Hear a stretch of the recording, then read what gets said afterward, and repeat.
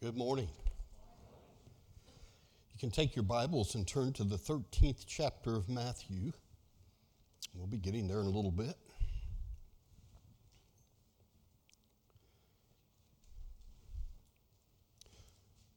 Three weeks ago, we began a study on evangelism to help reinforce what we were doing in Sunday school with our Gospel Reset series. The idea, hoping that these messages would be a practical way of helping you share the gospel, a practical way of helping you to learn how to bring someone to Jesus. We live in a different culture today, don't we? And it's tougher today than what it used to be. People no longer, you can't assume people have a knowledge of Christ or any knowledge of His Word anymore, and that they would have any idea about words, a Christian vocabulary that our country and the people here around us once had. And so it's different, and it's difficult.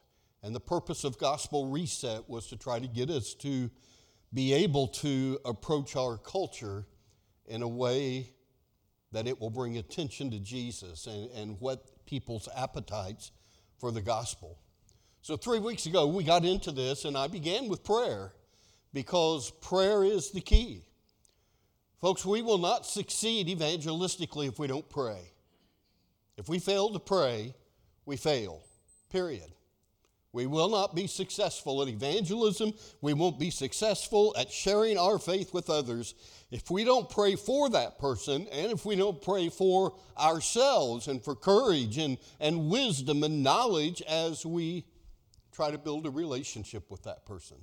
So we began with prayer. Then 2 weeks ago, I shared with you that evangelism is a process and that it usually proceeds through 3 stages leading up to a decision to either trust Christ as Lord and Savior or to reject Him.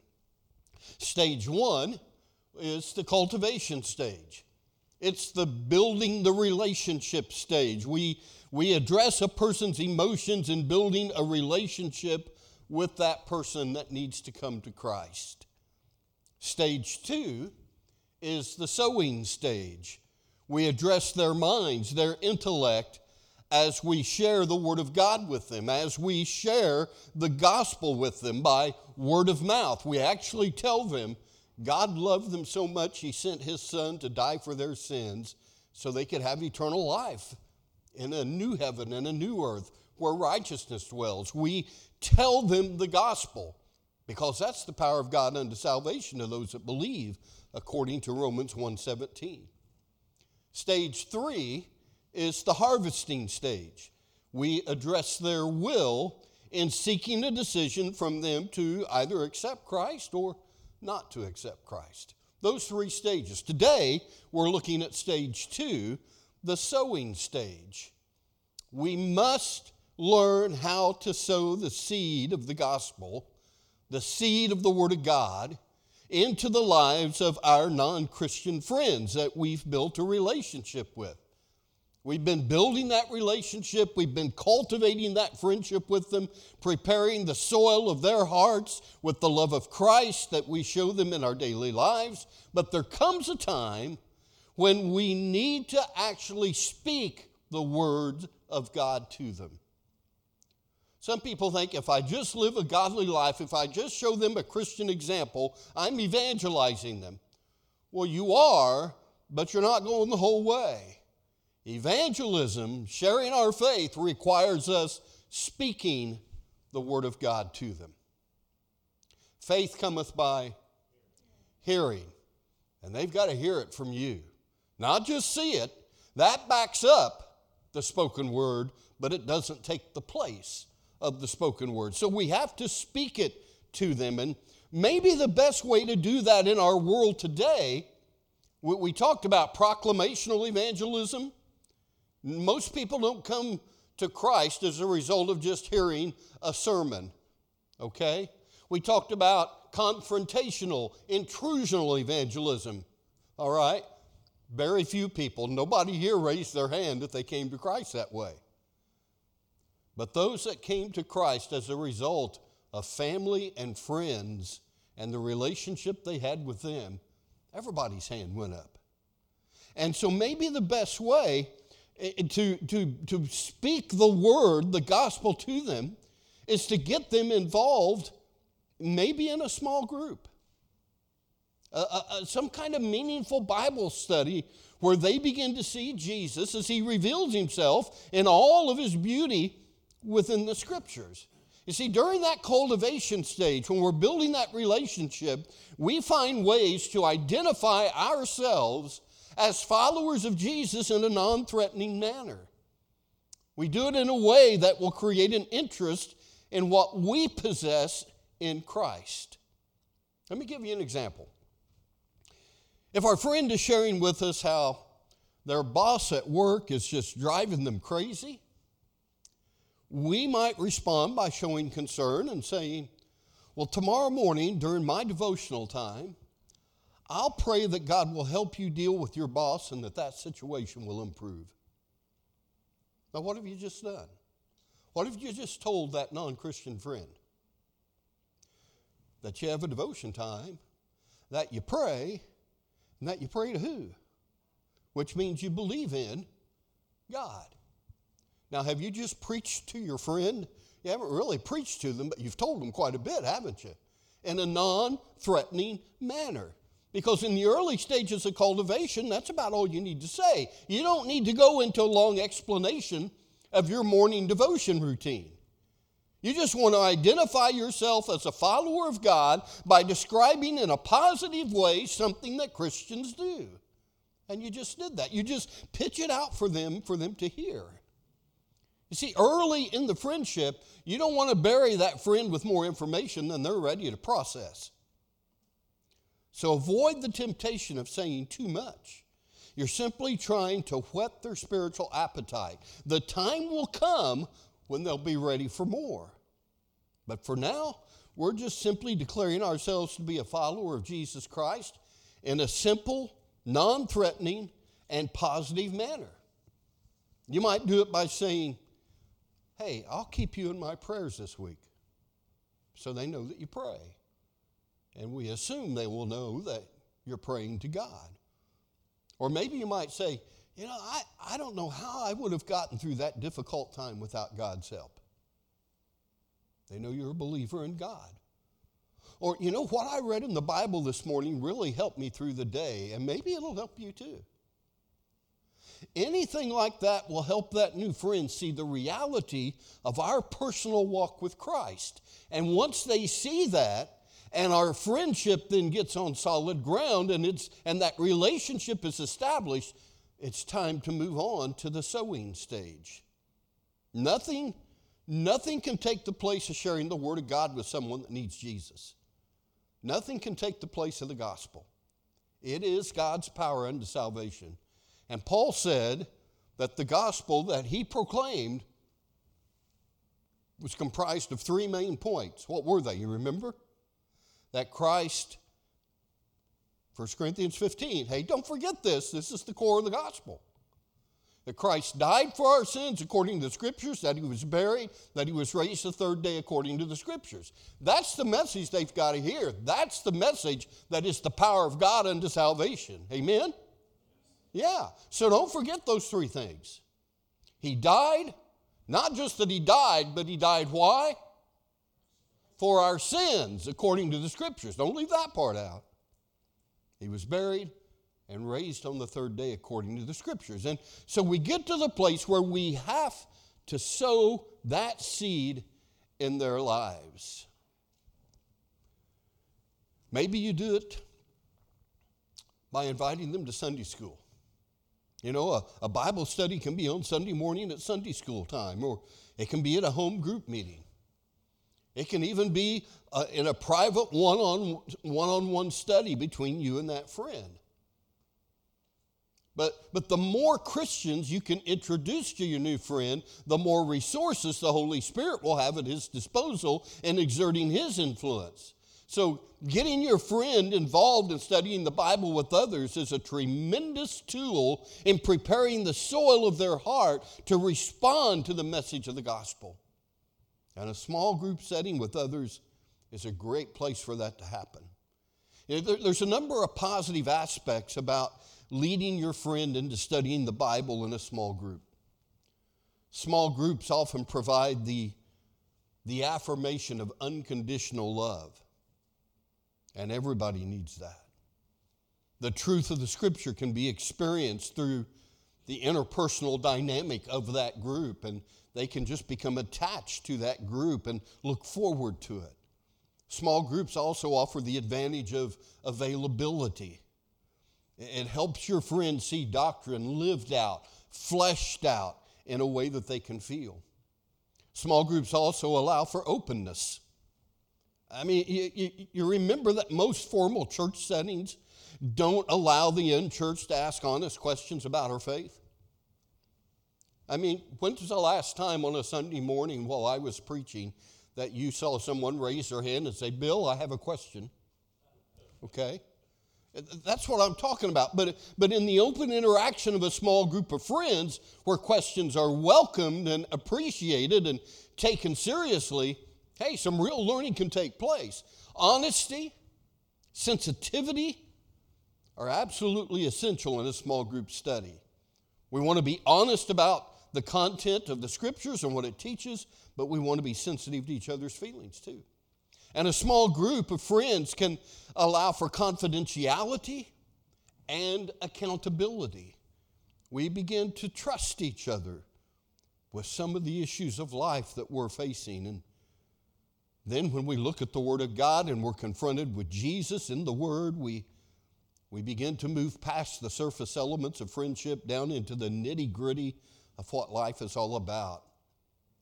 And when Jesus makes a certain claim upon our lives and in the study of the Scriptures, we need to be open enough to ask each other if we're ready to take that claim seriously and do what he says. Within a small group Bible study, God can bring into play some powerful tools. Our own personal witness, the witness of our Christian friends in the group, the witness of the Word of God itself, and then the Holy Spirit's own divine power as he works through our lives and works through the Scripture with the heart of our friend. And then once that seed has been sown in their hearts and minds, then you await the decision. Their decision will tell you if a harvest is going to take place. Here's the tough part. Once you've sown the seed of the gospel in their lives, and once they've come to recognize this is what Jesus wants me to do, it's tough to be patient.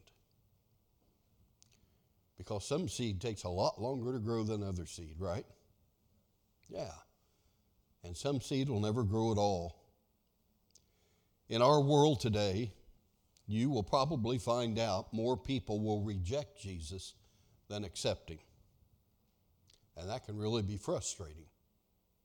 It shouldn't be surprising because Jesus has already told us it'll be that way. Remember in the Sermon on the Mount, he said, wide is the way, wide is the gate that leads to destruction, and how many find it? Many. But narrow is the gate, and straight is the way that leads to life, and how many find it? So that tells us that there will be more people that will reject Jesus than accept him. More people will go to hell than to heaven. So when you have people reject the message and reject the gospel, it's frustrating, but it's not surprising. He's already told us, he's already warned us that it'll be that way. In fact, in the parable of the sowers, we come here to Matthew 13, where I had you turn. Jesus talks about the different responses that we'll receive when we share the gospel. So in Matthew 13, beginning in verse 3, it says, and he, Jesus, spoke many things to them in parables, saying, behold, the sower went out to sow. And as he sowed, some seed fell beside the road, and the birds came and ate them up. Others fell upon the rocky places where they didn't have much soil, and immediately they sprang up because they had no depth of soil. But when the sun had risen, they were scorched, and because they had no root, they withered away. Others fell among the thorns, and the thorns came up and choked them out. Others fell on the good soil and yielded crops, some 100-fold, some 60, and some 30. He who has ears, let him hear. Now, after Jesus spoke those words, his disciples come to him. They're a little bit confused about the meaning of the parable, as well as being confused as to why Jesus is speaking in parables to the people. So Jesus explains why he's doing that, and then he gives them an explanation of the parable of the sower, so we don't have to wonder what he meant by it. It's in verses 18 through 23. He says, "Hear then the parable of the sower. When anyone hears the word of the kingdom and does not understand it, the evil one comes and snatches away what's been sown in his heart. This is the one on whom seed was sown beside the road. And the one on whom seed was sown on the rocky places, this is the man who hears the word and immediately receives it with joy, yet he has no firm root in himself, but is only temporary. And when affliction or persecution arises because of the word, immediately he falls away. And the one on whom seed was sown among the thorns, this is the man who hears the word, and the worry of the world and the deceitfulness of riches choke the word, and it becomes unfruitful. And the one on whom seed was sown on the good soil, this is the man who hears the word and understands it, who indeed bears fruit and brings forth some 100-fold, some 60, and some 30. So in Bible times, there in the first century, they would broadcast the seed out on the ground, on the field, and then they'd plow it under. They didn't plow the field first and then sow the seed. They sowed the seed and then they plowed the field. All right? And their plow, a lot of times, was nothing more than a crooked stick that was pulled behind a donkey or an ox, and really it would just scratch the surface. Now, when you broadcast seed, you can't always tell where it's going to fall, can you? I think of sowing grass seed, something real light or whatever. Hey, if the wind catches it, where's it going to fall? Well, it's going to fall any place and every place. And so it was in Bible days. If the wind got a hold of it, you didn't know where it was going to fall. And because of that, some of the seed would fall on the pathway where people walked, all right, just on hard ground. It fell in a place where it could not penetrate the surface. And Jesus said, these are the ones who, when they hear the word and they don't understand it, Satan comes and plucks it out of their minds before it ever has a chance to penetrate their hearts and their minds and have a chance to grow. So what's Jesus saying? When you try to share the gospel with someone, there's always going to be those in every community that'll be like this. They'll have no concern at all for the gospel. When the gospel is presented to them, they'll not even allow it to penetrate, to get into their minds and their conscious understanding. And before they ever begin to really contemplate what the gospel is all about, Satan's going to come and snatch that word away, and they will make no response at all. Right after I got out of Bible college especially, these kind of folk used to really bother me. And to this day, I'm still bothered by the person that doesn't want to hear about Jesus because I know what their ultimate destination is. I used to think everybody wanted to hear the gospel. Boy, was I ever wrong. And particularly is that so in our world today. I am amazed at the number of people in any given community that could care less about Jesus.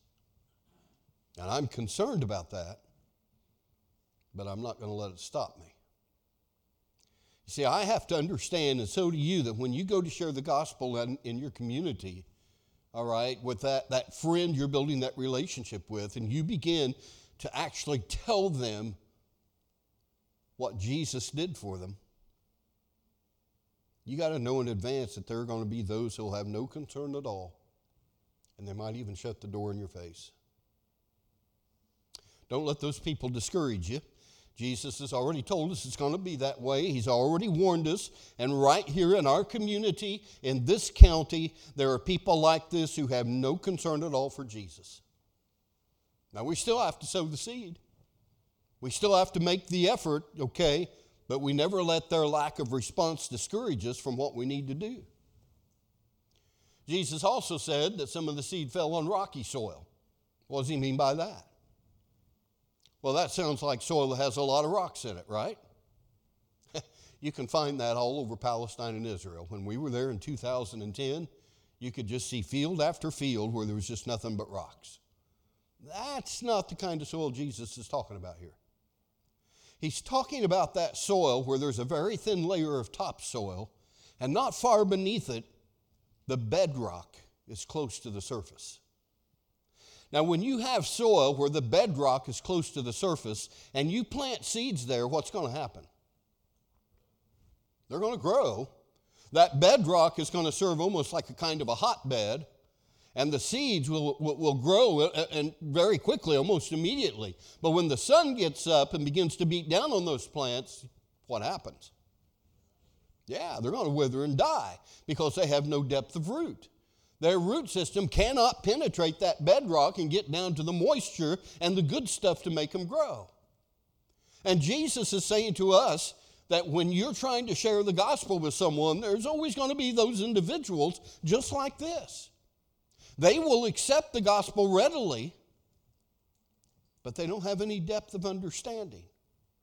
They don't allow the gospel to take root deeply in their heart and their conscious mind. And so when difficulties arise, when persecution comes, as Jesus says, or maybe when someone makes a slighting remark about them, they can't handle it. They have no depth in them. And so they wither and they die spiritually. I have in my office a book which has in it a place where I have listed every person that I have baptized into Christ and the date on which I baptized them, their name, the date, all of them. And I know for a fact that there are several of them that no longer follow Jesus. They had no depth of root. And when the troubles and trials of life came, or when they got back maybe with their old friends and their old way of life, they just withered in their faith. And I'm bothered by that. But I'm still not going to let that keep me from sowing more seed and trying to win more people to Christ, because Jesus, again, has told me in advance there's going to be people like that. He says there's a third kind of reception to the gospel. These are those of the thorny soil. And these may bother me as much as anything. These kind of people, these are the ones that really understand the value of the gospel. They see the need of it in their life. They're sick and tired of living a sinful life. They know on their own that they're going nowhere. There's something missing in their life that no amount of possessions or money can satisfy. They're tired of living that way. They know what will happen if they keep on living the kind of life that they're living. And so they feel like they're going down and down and down, and there's no real future for them, no real satisfaction. And then they hear about Jesus and they see him lived out in someone's life, and they realize that's what I'm looking for. That's the answer. This is what I've wanted all along. And so with joy, they accept Christ. They're baptized into him, and they begin to live the Christian life. But lo and behold, they are poor gardeners, and they don't keep the weeds pulled out of their life. And no one can produce well if they're living in the weeds. I've never understood what it is about thorns and weeds that cause them to grow faster than domesticated plants. Have you ever figured that one out? If so, tell me, okay? I don't know why that's the case, but it is. And why is it in life that it seems to be the same way? That if you put a non-Christian with a Christian, more often than not, the non-Christian will pull the Christian down to his level rather than the Christian pulling the non-Christian up to his level. All right? I mean, that just seems to be the case. Why is that? I don't know, but that's often the way it works. Folks, we got to be good gardeners. We got to keep the weeds pulled out, the thorns pulled out. Jesus said these thorns were the worries of the world. Are you a chronic worrier? Are you a worrywart? Whoever come up with that word? Okay. Your mom came up with that, okay. I'm telling you, you can get so focused on the things that you worry about that you fail to cultivate your spiritual life. And it'll cause you to die spiritually. It'll weaken you in the faith. The scripture tells us not to worry in Matthew 6, verse 25. But rather, according to Matthew 6:33, we are to do what? Seek first the kingdom of God and his righteousness, and God will take care of everything else. Jesus also says some of these thorns have to do with the deceitfulness of riches. What's so deceitful about riches? They make you feel good, yeah. A false sense of security, absolutely right. Riches, people deceive themselves into thinking they have security if they have enough wealth. How many people learned the opposite last year during the pandemic? A lot of people were just wiped out. There's no security in wealth. The scripture says that riches and wealth can disappear very quickly, just like they had wings and it can fly away. And yet many who even profess to be Christians get so involved with making more and more money that they neglect the opportunities to grow spiritually, and their pursuit of riches chokes out the word of God, and they become unfruitful, as Jesus says in verse 22. Why is it so easy to spend 2 or 3 hours at a ball game or shopping or going out to eat, and so hard to spend an hour or two inside a church building? Why is that? And then we have the audacity to say that we love Jesus. And we claim to be Christians and be followers of Jesus, and yet we allow everything else in the world just to crowd him out. Jesus says there'll be people like that in every community. So be careful. It can even happen to you if you don't get rid of the thorns in your life. And with some people, it happens to them and they don't even notice it. But thanks be to God, there will always be that fourth kind of reception to the gospel. And these are the ones that really keep you going. It is not my love for people that keeps me in the ministry. If you think that, you're wrong. It's not my love for people that keeps me going. It's my love for Jesus. I suspect the same would be true for you. People will fail you. Jesus never will. And the reason that you stay in church is because of your love for Jesus. And you demonstrate your love for him by loving the people around you. You see, the only way I can adequately demonstrate my love for Jesus Christ is to love you. And I'm here preaching the gospel this morning because of my love for Christ. That's what keeps me going. And I've learned that in every community there are people that love Jesus, and that encourages me. And the exciting thing is that right here in our county and in our town and here and in Lawrenceville, our whole community, there are people that are not yet Christians who have not yet obeyed the gospel that have the potential of becoming 100-fold and some 60 and some 30, as Jesus said. They're good soil. And they're simply waiting for you to sow the seed. They're waiting for you to share the gospel with them. And I can assure you that there will always be people in this community that are going to respond favorably to the gospel and receive it with gladness of heart and bring forth a harvest. How do I know that? He said so.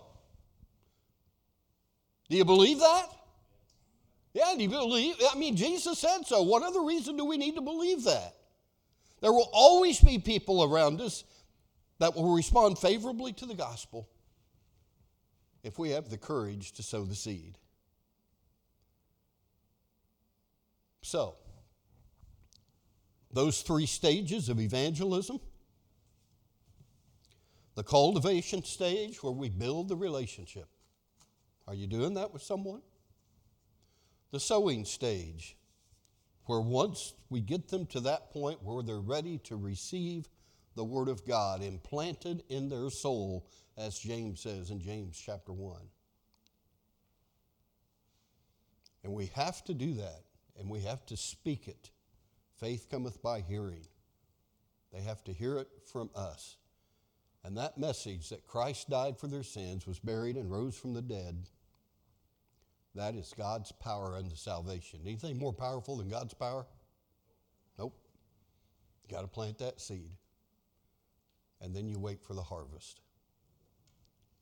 And maybe more often than not, you won't see the harvest, but there will always be some who will accept. And that'll keep us going and keep us planting the seed. Maybe there's someone here today who needs to respond to the gospel. God loved you so much, he sent his son to save you from your sins. Everybody here is going to have eternal life. But where are you going to spend it at? If you accept Christ and live for him, you spend it in a new heaven and a new earth where righteousness dwells, according to 2 Peter, the 3rd chapter. Heaven. If you reject it, just the opposite. It's your choice. Jesus died to save you so that your eternity would be one that is beyond your comprehension. If you need to respond to that today, you can do that. You can meet me right down front when we stand and sing. You come believing in Jesus, that he's the Son of God. You place your faith in him. You repent of your sins. You confess your faith in Jesus. You're immersed in water, at which point God forgives you of your sins. And he places within you the gift of his Holy Spirit. Then you live a life of faithfulness. Revelation 2:10, he that's faithful unto death, I'll give unto him the crown of life. But I know that looking at you all here that almost all of you probably have already made that decision. So what decision is there for us to make today? Sow the seed. Build the relationship, sow the seed, wait for the harvest. There will always, always be someone that'll come to Christ. You just got to keep at it. Let's stand and sing.